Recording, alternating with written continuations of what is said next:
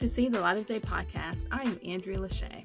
August is National Wellness Month, and today I want you to Google or look for around your neighborhood or community volunteer opportunities. Volunteering helps you and others. Some people don't realize that volunteering actually helps your attitude and your emotions improve. So not only are you helping someone else, you are helping yourself. And at this point, anything we have learned during this pandemic, we should have learned that we have to help each other.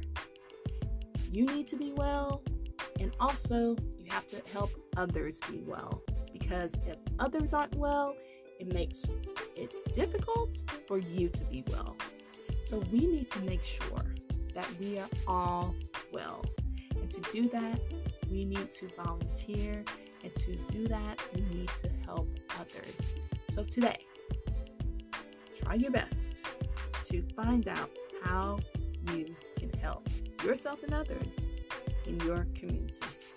This is See the Light of Day podcast. I am Andrea Lachey. Remember to love God, love yourself, and love others. Peace and love.